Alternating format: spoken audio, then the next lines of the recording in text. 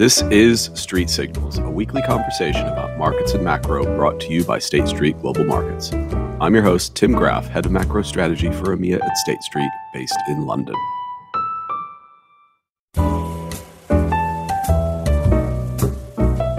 Of the known unknowns that can affect the outlook for everything from geopolitics to the investment landscape this year, the U.S. elections in November loom the largest and perhaps the most confusing. Joe Biden is presiding over one of the healthiest economic recoveries in the post-war era, yet he is an historically unpopular candidate. Donald Trump seems to have an advantage in early polling, but also faces a wave of potential felony convictions later this year.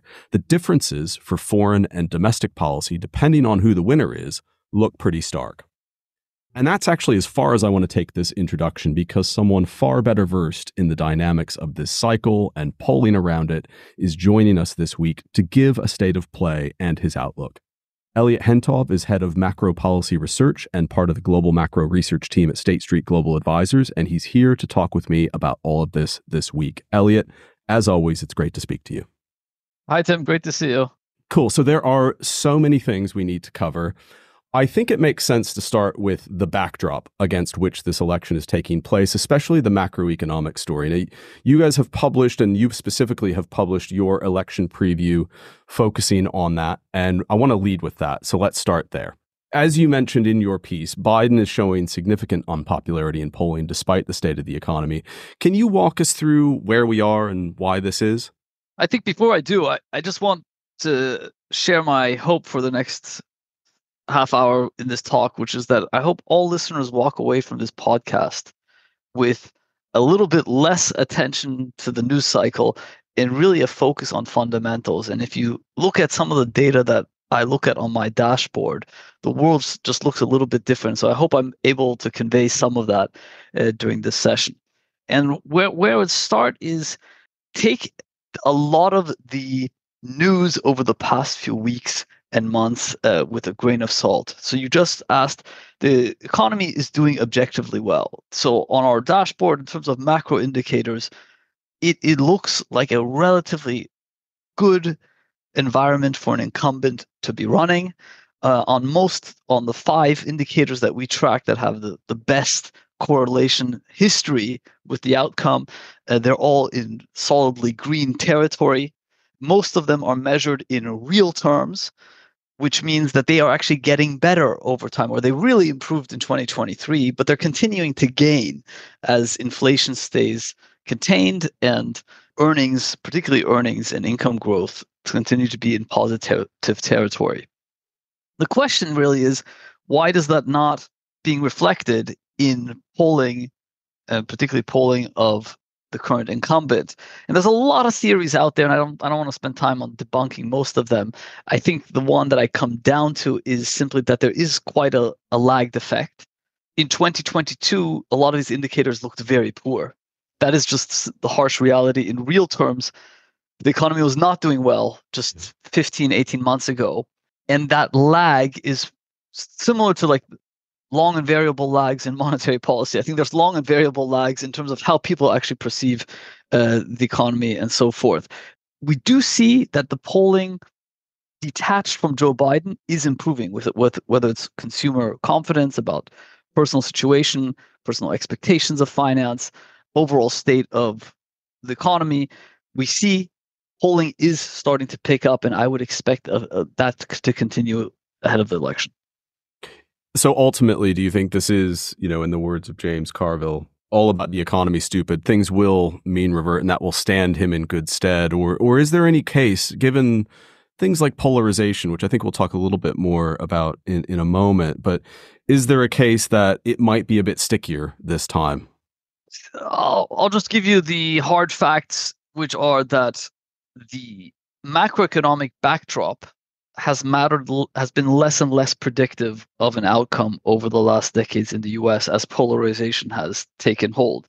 It still correlates fairly well, but it doesn't correlate. I would say if this was 2004, I'd say it's a slam dunk.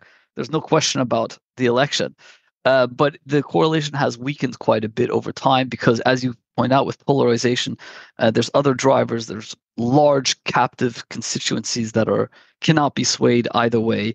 And by the way, you see that also in the polling, just in the economic data. I mean, you and your team have gone through this quite a lot, which is that Republican and Democratic voters' responses differ in consumer confidence surveys and so forth consistently now based on who's in power. And that gap between kind of the what independents are thinking and the respective partisans is growing from term to term ever greater. And what about sort of on a state-by-state basis? I mean, there's always going to be 5, 6, maybe 7 states that really do determine the election. Can you talk a little bit about the work you've done in particularly the macro data in those big swing states that really are going to help us determine the outcome? What are the politics on the ground as well? And where do you see them sitting on a more granular level versus the national polling? Let's take it step by step. We'll start with the swing states, but I do want to bring in some other data just to reflect on the primary season that we had before. But sticking to the swing states, we have a variety of conventional macro data. So basically the same macro indicators that we think are relevant or have been relevant at a national level, we look at them, we try to replicate them in the 6 key swing states that matter. We also particularly try to measure in these states, how are they vis-a-vis the national average? Because that actually, in many ways, the gap vis-a-vis the national or the median voter nationally tells us a little bit more than just what's going on in the state. And finally, from election to election, we've tried to identify 1 or 2 indicators that we think that are just resonate more strongly. So if you think about 2016, we took a close look at manufacturing jobs, for instance, specifically manufacturing jobs. And that showed us on those metrics that the Midwest looked highly vulnerable for Hillary Clinton, just because they had such an attrition, even over the preceding 3-4 years in manufacturing jobs. In 2020, we looked at COVID death rates in individual swing states, because there too, we thought in 2020 that would have a particular resonance and stand apart. And that, by the way, that looked quite, in the swing states, looked quite poor for Donald Trump in 2020. And so we've tried to do the same thing this year. And again, we've zoomed in on kind of the inflation dynamics more than anything else. We're weighing them a little bit stronger. And we come out, I know that's what everybody wants to know, we come out on the swing 6 states, 2 being fairly firmly in Trump's corner, 2 being fairly firmly in Biden's corner, and 2 being really genuinely toss-up, which tells you a lot about that we think this election is very much still up for grabs. And I would not lend a lot of credence to the general polling, which has incredibly poor predictive power 10 months or 9 months out from the election. I was going to ask about the state of polling. Should we just ignore everything until a certain date? Is there a point at which you see this improving? And is it an issue of higher frequency polling that starts to get things more interested? Yeah, so I genuinely do not look at any election polls, or I don't weigh them in any serious manner until really the conventions, basically the actual peak election season. Yeah. Before then, they just do not have high statistical relevance. But on the polling, so we talked about macro data, but we also do have a set of political data, which I think people undervalue, and I would like to highlight that briefly, which is that even if you don't like the polls, we have the polls versus outcomes, and that actually tells us quite a bit. And so we have it for 2022 and 2023. So kind of 2022, the midterms and the individual off-year elections last year. We've had it for the Republican primary season this year. And there we actually glean quite a bit. And what we glean there is a consistent outperformance of the Democrats in elections vis-a-vis Republicans, and a consistent underperformance in Trump candidates vis-a-vis the polling, and Trump himself vis-a-vis the polling. I want to remind listeners that in the 3 big primaries this year so far, the gap of his victory was 7% smaller on average each time versus the polling. So the polls are overstating his strength. They're understating the Democrats, and that's quite unusual. Especially 2022, we had an all-time high gap between a presidential approval rating and the congressional election in the midterm. All-time high, as meaning that voters really didn't like, not happy with the president, but when they came to the booth, the voters that showed up, a lot of them held their nose, and there were other issues driving voters to close that gap. And so you take that political data into the mix with the polling, which currently gives Trump an edge, and it takes us, I have to balance that out, and it takes us back to kind of a 50-50 outlook. Well, let's talk then about the candidates themselves. I was going to start with Biden, but because you've just finished talking about Trump, I think we're going to start with Trump. And we're recording this just on the day after we got results from South Carolina, where Trump won, but as you say, perhaps didn't win in maybe as convincing fashion as polls might have indicated, but nevertheless is looking the presumptive nominee. We're recording this again a week before Super Tuesday, when the delegate count will probably become a foregone conclusion. Is there anything at this point, beyond legal issues, we'll come back to that in a moment, is there anything standing in the way of his winning the nomination? Is there any chance that Nikki Haley stays in this race beyond Super Tuesday and perhaps maybe starts to build a little bit more of a groundswell of support? There is no conceivable scenario that's not an exogenous event where Donald Trump does not get the nomination. By the way, that's been our view a month ago, 3 months ago, 8 months ago. That hasn't changed. I do want to throw in some weird data here, which is I've also looked at actuarial tables of mortality and illness because this applies to both candidates. Yeah. For Donald Trump's age, mortality this year is a 5% actuarial rate. For Joe Biden's, it's 7.5%. If you add in incapacitation or unfitness, you're reaching well above double digits for Joe Biden and a little bit less for Donald Trump. So there you have already one. Yeah, it's not a base case scenario, but it's not a complete outlier scenario of how he could exit. And you mentioned, obviously, the legal issues, to which I will just flag. There is a small set of Republican primary voters who have said they will not vote for him if he's actually convicted. Yeah. If they are true to their word, that would be probably enough to swing the vote right there. How thorny are these realistically in terms of, will there be a convicted felon running for office on election day? He's fueled on grievance and really thrives on that. And the indictments thus far have not had really any effect other than some of the response that you just noted. But in a context of whether it's polling or an election outcome, do you think this weighs him down, or do you think this is just more fire for the base? Unless swing voters, independents, side with the defendant and really believe that the U.S. judiciary is through and through politicized, it's a net negative. And by the way, we can measure this too. We can see that. We see it in fundraising. He's not doing as well as he was doing in the previous 4-year cycle. He's not doing as well as Joe Biden today. And not only is he not fundraising as much, a high share of fundraising is going towards legal costs. That simply cannot be positive. Now he's an absolute master at converting free media into airtime, but nonetheless, it's a net negative, and it is a threat because I said there's a small share of Republican voters who would probably sit out the election if he does get convicted. Right. Well, let's think about Biden then. And I suspect, given the discussion we've had thus far, this is somewhat of a redundant question in that we've talked about the polling for Biden potentially improving as things go on, or not being able to really put much faith in the polling we've seen thus far. And you've brought up the age issues as well for both candidates. And that does seem to be the main thing, at least being publicly discussed, in derailing Biden's candidacy. If poor polling persists, say through the convention season or up to the convention, I guess, is the opportune time when a change might be possible or realistic, is there any chance that he steps aside? Or I think there's only one thing that removes him from the candidate, and that's an actual health problem or his own individual choice that he's no longer fit to run. At current state, I think it's an outlier scenario. It's not unthinkable. The rules of the game do matter a little bit because the timing of, let's say there were such a resignation, the timing of the resignation does matter in terms of when the deciding power for the replacement moves to the Democratic National Committee.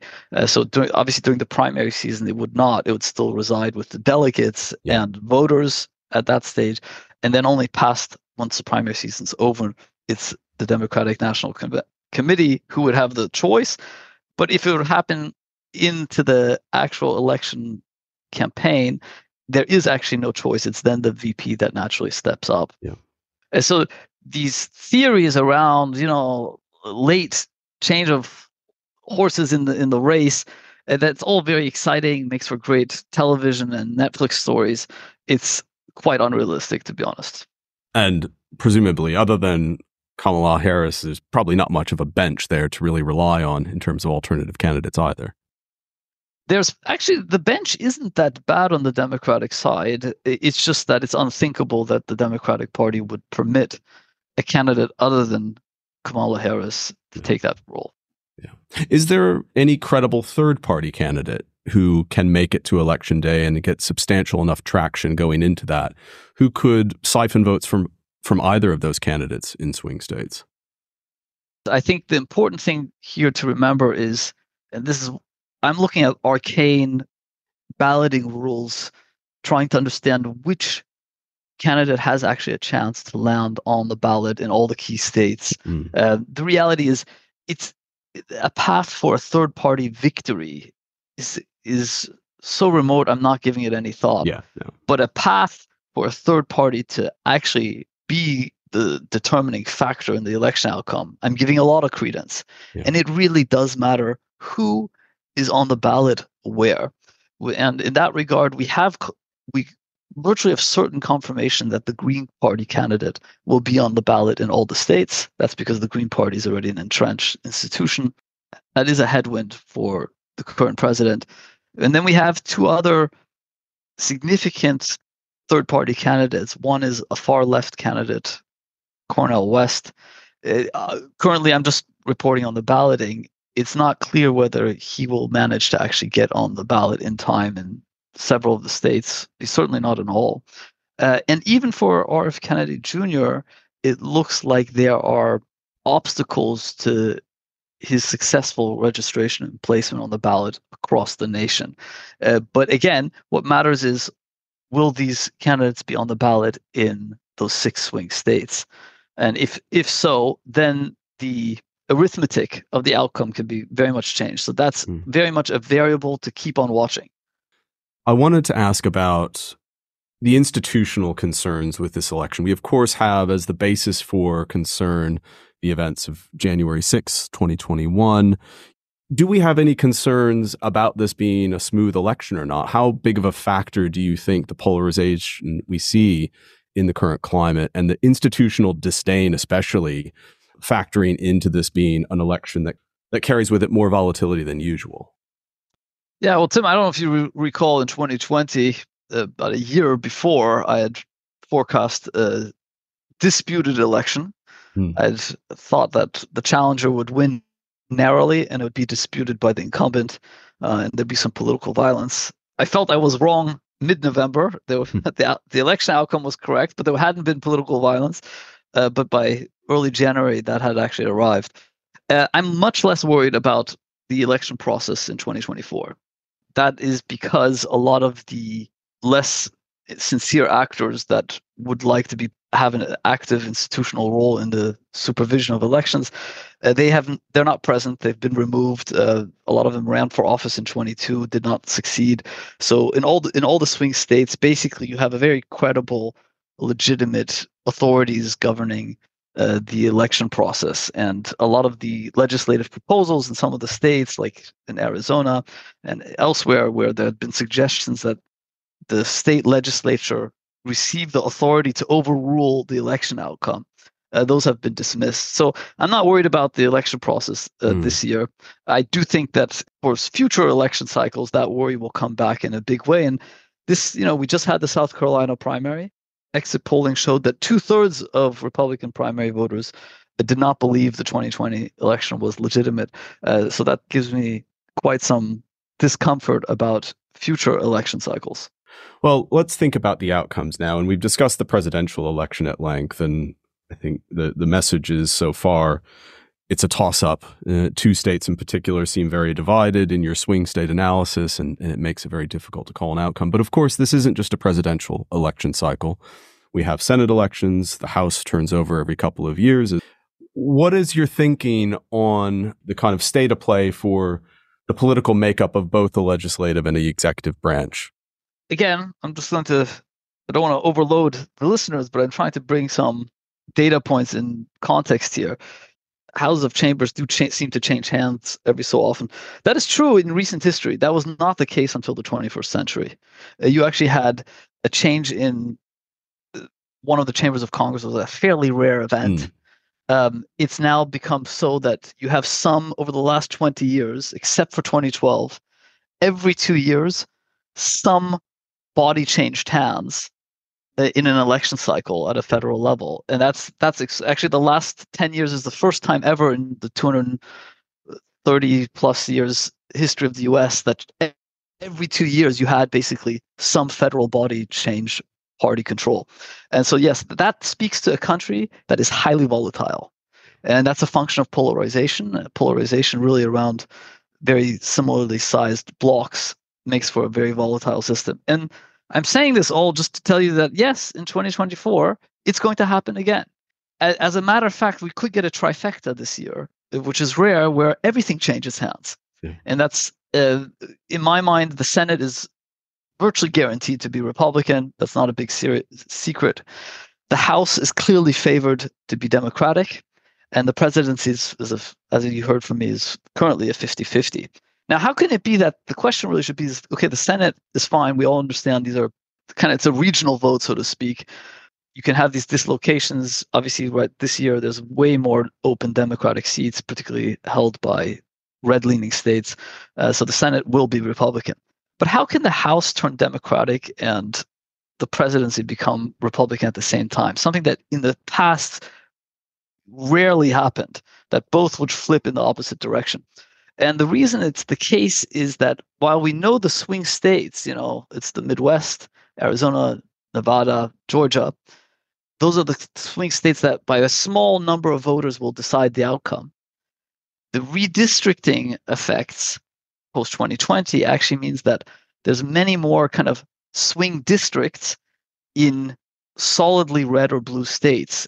And so therefore, actually, if you look at the actual districts that are up for grabs, you basically have many more Republicans in Biden districts or districts that were won by Biden up for re-election in 2024 than the other way around. So it's a Republican defense. And I would actually say that given the election outcomes of 2022 and 2023, the odds clearly favor the Democrats for the House, not by as much as the Republicans for the Senate, but let's say 65% chance the House goes Democratic. Senate is more like a 90% chance it'll go Republican. And the presidency will keep us basically captivated for most of this year. Before we get to the election, though, I wanted to think about policy, and we'll start with monetary policy. And the Fed, of course, is not a political actor. They say they aren't political actors. I think most reasonable people would believe they are politically independent from this process. At this point in the cycle, they're, of course, talking about the potential to ease policy at some point later this year. Does the prospect of an election in November make them potentially more proactive, if only to avoid getting sucked into appearing to be less than independent the closer you get to the election? I don't think it affects the timing as much as if the data is all on the cusp, the election is probably the deciding straw that pushes it into a dovish direction, which is better safe than sorry. As long as equity markets are doing well and the economy is humming along, the risks are to the downside from an institutional perspective of the Fed, that they get blamed for not having acted in time. The downside risk the other way is asymmetric, i.e., if there is a little bit more of an inflationary revival, it would come after the election and the blame would not be as proportionate as the other way around. So that's the first point. The second point I would mention that this is not a normal election. And the Fed, as technocratic as they are also citizens and voters.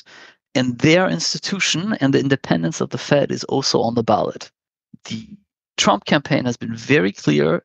It wants to get all arms of government under democratic control, i.e., under the authority of the elected officials. And they have a plan for a variety of bodies that are relatively independent regulatory institutions, and that also includes the Fed, to exert closer executive control of these bodies. And that also applies to the Federal Reserve. And I presume that a lot of the Federal Reserve are quite nervous about what that would look like in practice, whether it just means Trump would replace the chairman or would nominate loyalists to the board, or whether there would be an attempt to change the operational and staffing patterns within the Fed to do so. Whatever it may be, I do think that the Fed as an institution is quite worried about that. Thinking ahead then to the election outcomes that you've outlined, where it is Trump with one house of Congress, particularly that scenario where it is still divided government, how realistic of a target would that be for them? How worried should we be about institutional independence in that scenario? Yeah, that scenario is interesting because, as you know, for a lot of the political appointments, also including to the Fed, the House does not play a role, but the Senate does. In the Senate confirmation. And so in the scenario where Trump is president, but the House is obstructionist Democrats in his view, fiscal legislation cannot be passed with anything meaningful. All the other legislative avenues are closed off, and that leaves him really just with two areas. One is kind of executive action domestically, particularly around the federal government, and foreign policy. And so I would assume in that outcome, you basically get even more dramatic policy swings on kind of the regulatory front, domestic institutions, foreign policy, than in the scenario where the Republicans win the House and a lot of attention goes down to kind of legislation as well, particularly around fiscal, tax and spending and so forth. So that actually could, back to your institutional risk, could actually exacerbate the institutional risks at play versus a Republican sweep. We haven't talked about foreign policy too much. Thinking about it through that lens then, and particularly the U.S. alliance system, which has gotten a lot of discussion of late, given some of Trump's campaign rhetoric. In that scenario, in any scenario, if he's elected president, whether it's, the executive still has quite a degree of power in foreign policy, as you've mentioned, how credible are those threats to NATO, other alliances? They're very credible. You can see already, I would probably classify the reaction in Europe as alarm or panic. Over the past few weeks, you had the NATO Secretary General visit DC a month ago, and he gave a talk at the Heritage Foundation, which is a right-wing think tank. That by itself is maybe not something unusual, but it was the first time that has ever happened. So I think that gives you an insight into how much the European leaders are aware of the threat. What I would say from a market's point of view is clearly the threat of a weakening or dismantling or an undermining of NATO is very credible. It's going to not only boost defense expenditure in Europe, it's also going to have to widen risk premia among those countries that look vulnerable in that new security architecture. And as a result, I expect, not yet, but later this year, you should start to see some markets purely from that US alliance prism start to track Trump's polling with regard to November, because I do think it's very credible, and it's actually going to be a market theme as we get closer to the election date. As we get closer, actually, one of the questions, going back to the campaign, but really both the campaign and the post-election period, no matter who wins, really, you of course have hostile state actors and agents of influence, and there are always surely going to be attempts to influence popular sentiment from them. Do you have any thoughts about how that unfolds at all stages of this process, whether it's prior to the election or after the election, particularly with regards to alliance systems and the conflicts in Ukraine and the ongoing turmoil in the Middle East as well? I'm quite anxious about that because election years always allow for the foreign policy crisis to arise.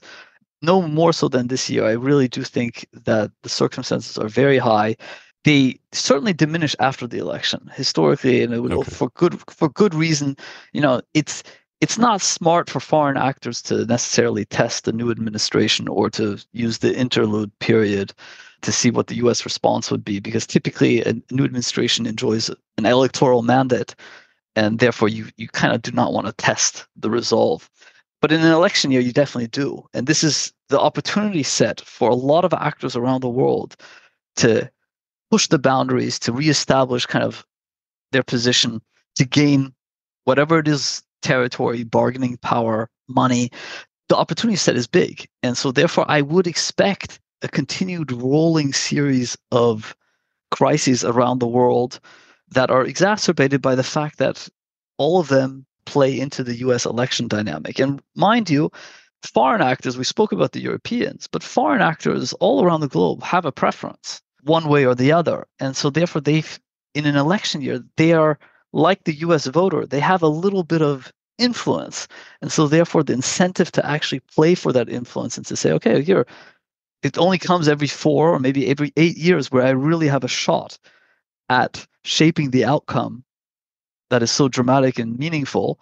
I might as well put my chips down on the table this year. And that usually translates into some type of event and risk or crisis. Do you have a feel for where that risk might be highest, or where the theater of that taking place might be? Beyond the obvious, the crisis threats that we all know about, the ongoing wars in Ukraine and the Middle East, I think that those are obvious. I think the ones that make me a little bit more nervous are precisely those that I just described, where you kind of have a stalemate situation, but you have a little bit of a rogue actor looking to maybe break the status quo or move the status quo in their favor. So the Korean Peninsula would be a classic one. We could theoretically, although I'm less concerned about it, the Taiwan Straits with a new Taiwanese president and legislature there as well. You could get some type of issue there. I'm worried about areas like South America, the Venezuela, Guyana issue, or other parts of the world where, again, it's meaningful from a market's perspective only if it has a transmission mechanism into financial markets, either via commodity channel or capital flows. But I think there's a number of those that I would be worried about. Well, you've brought up Taiwan, and I wanted to ask about one of Trump's main campaign talking points has been this putting tariffs, extreme tariffs on China, kind of continuing the work that he started in his first administration. This is another area where the executive branch can wield some power, unchecked power. How credible a threat do you find that, particularly given the economy is doing relatively well? He'll, if he's elected again, inherit most likely a decent economy. How willing would he be to really disrupt that? I think we should take campaigns generally, and Trump in particular, very much by their word. I think they lay out plans, and as best as they are able to, they try to implement them. So I take it very seriously. I think it's very credible. As you point out, there's no mechanical reason why that could not happen. The executive has, through Section 301 and some other tools, the levers to impose tariffs of indiscriminate size, so to speak. And therefore, I think this is very much possible. It may not end up with the 60%, but I would expect the wielding of the tariff threat to start from day one.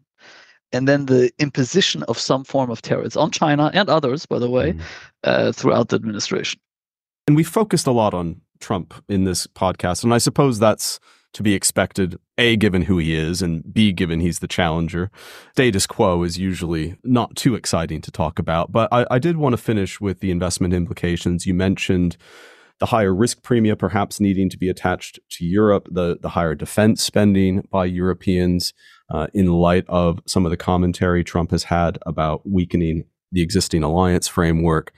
And I mean, just as backdrop, the institutional investors we track are really not committing to much of anything other than maybe tech and communications services, as they have done for years now. There's also a strong weight to cash, though, and increasing allocations to things like U.S. Treasuries. So very much a taking risk on one hand, but very much interested in safe havens on the other.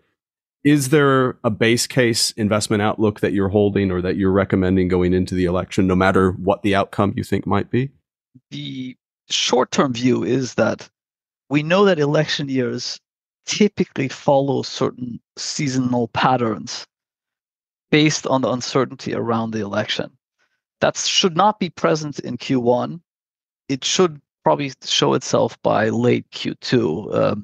There's basically an uncertainty premium in risk assets applied because the markets are trying to figure out what will the policy shifts look like. And then as you get closer to election day, typically before election day, markets close that uncertainty gap. You basically get risk assets rallying into the election and then beyond once you have clarity. I do think that will be very much the seasonal pattern this year, perhaps with the uncertainty premium showing up earlier because we have no primary season, and perhaps being larger because, as for some parts of the market, the gap between the two candidates is quite substantial. Now, with regards to the allocation, typical big way to play the U.S. election has been among U.S. equity sectors because they've been very much kind of exposed to fiscal plans and regulatory approaches. That's going to be the dispersion that we've seen in recent years that had been growing between the top and worst performing sectors around the election. We think that dispersion will actually be a little bit narrower this year than in prior cycles. The dispersion where we've talked about it outside of the US, so non-US markets, particularly US allies, where I think the market will struggle to think, well, which US ally is really exposed on the security or trade front as a result of the Trump administration, and which one is actually quite immune. There, we think there should be some differential dispersion, very much kind of tracking Trump's polling later or over the summer as a result. And finally, one thing a Trump victory is virtually certain to engender, which is a continued US dollar strength and continued higher for longer US rates going into 2025. And that alone, just a stronger dollar and higher US rates, has implications across the asset allocation framework. Well, Elliot, we've got just over 8 months to go. I can almost guarantee, as long as you're willing, you can come back and we can talk about this more, because the primary season may be all but over, but there still does seem to be so much to think about, and we've covered so much of it already on this podcast, but there's a lot more to come. So let's do it again in a few months' time. I'll just thank you for your time this week. A pleasure. Thank you for having me.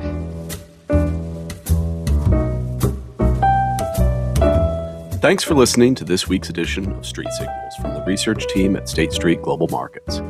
This podcast and all of our research can be found at our web portal, Insights. There, you'll be able to find all of our latest thinking on macroeconomics and markets, where we leverage our deep experience in research on investor behavior, inflation, risk, and media sentiment, all of which goes into building an award-winning strategy product. If you're a client of State Street, hit us up there at globalmarkets.statestreet.com. We'll see you next time.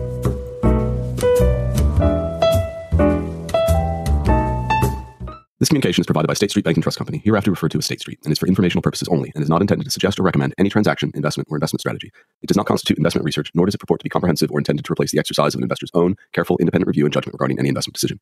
This communication and the information herein does not constitute investment, legal, or tax advice, and is not a solicitation to buy or sell securities or any financial instrument, nor is it intended to constitute a binding contractual arrangement or commitment by State Street of any kind.